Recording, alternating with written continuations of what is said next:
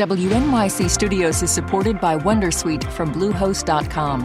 Website creation is hard, but now with Bluehost, you can answer a few simple questions about your business and get a unique WordPress website or store right away. From there, you can customize your design, colors, and content. And Bluehost automatically helps you get found in search engines like Google and Bing. From step-by-step guidance to suggested plugins, Bluehost makes WordPress wonderful for everyone. Go to bluehost.com/wondersuite. Listener supported. WNYC Studios.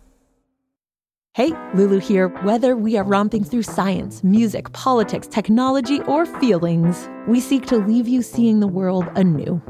Radiolab adventures right on the edge of what we think we know. Wherever you get podcasts. NYC. Welcome to NYC Now,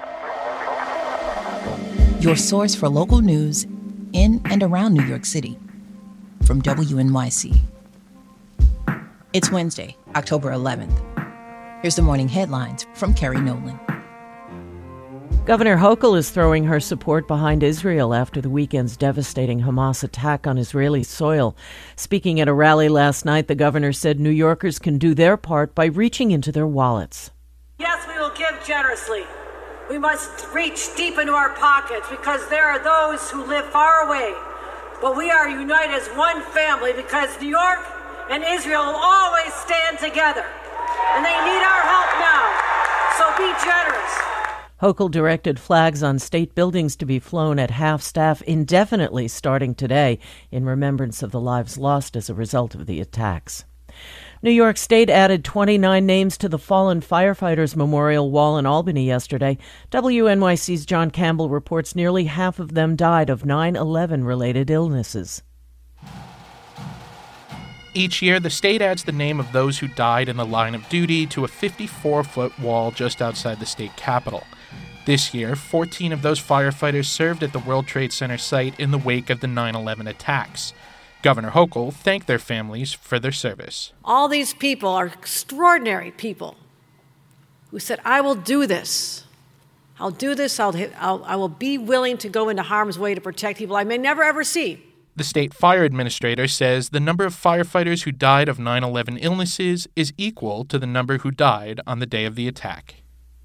Top police officials in Paterson, New Jersey, are suing the state's attorney general for taking over that city's police department. New Jersey's third largest police department has been under state supervision since this past March, a month after city police shot and killed crisis interventionist Najee Seabrooks in a standoff. Department leaders, including the city's acting public safety director and police chief, claim the AG's office is ignoring legal limitations set by state law. They want local control restored to the department. Attorney General Matt Platkin's office says the suit is meritless and the state's ability to supersede local law enforcement is well established. We will see mostly sunny skies today with highs in the upper 60s, mostly clear tonight with lows in the lower 50s. Right now it's 57 degrees under mostly clear skies in New York City. Thanks for listening. This is NYC Now from WNYC. Be sure to catch us every weekday, 3 times a day, for your top news headlines and occasional deep dives.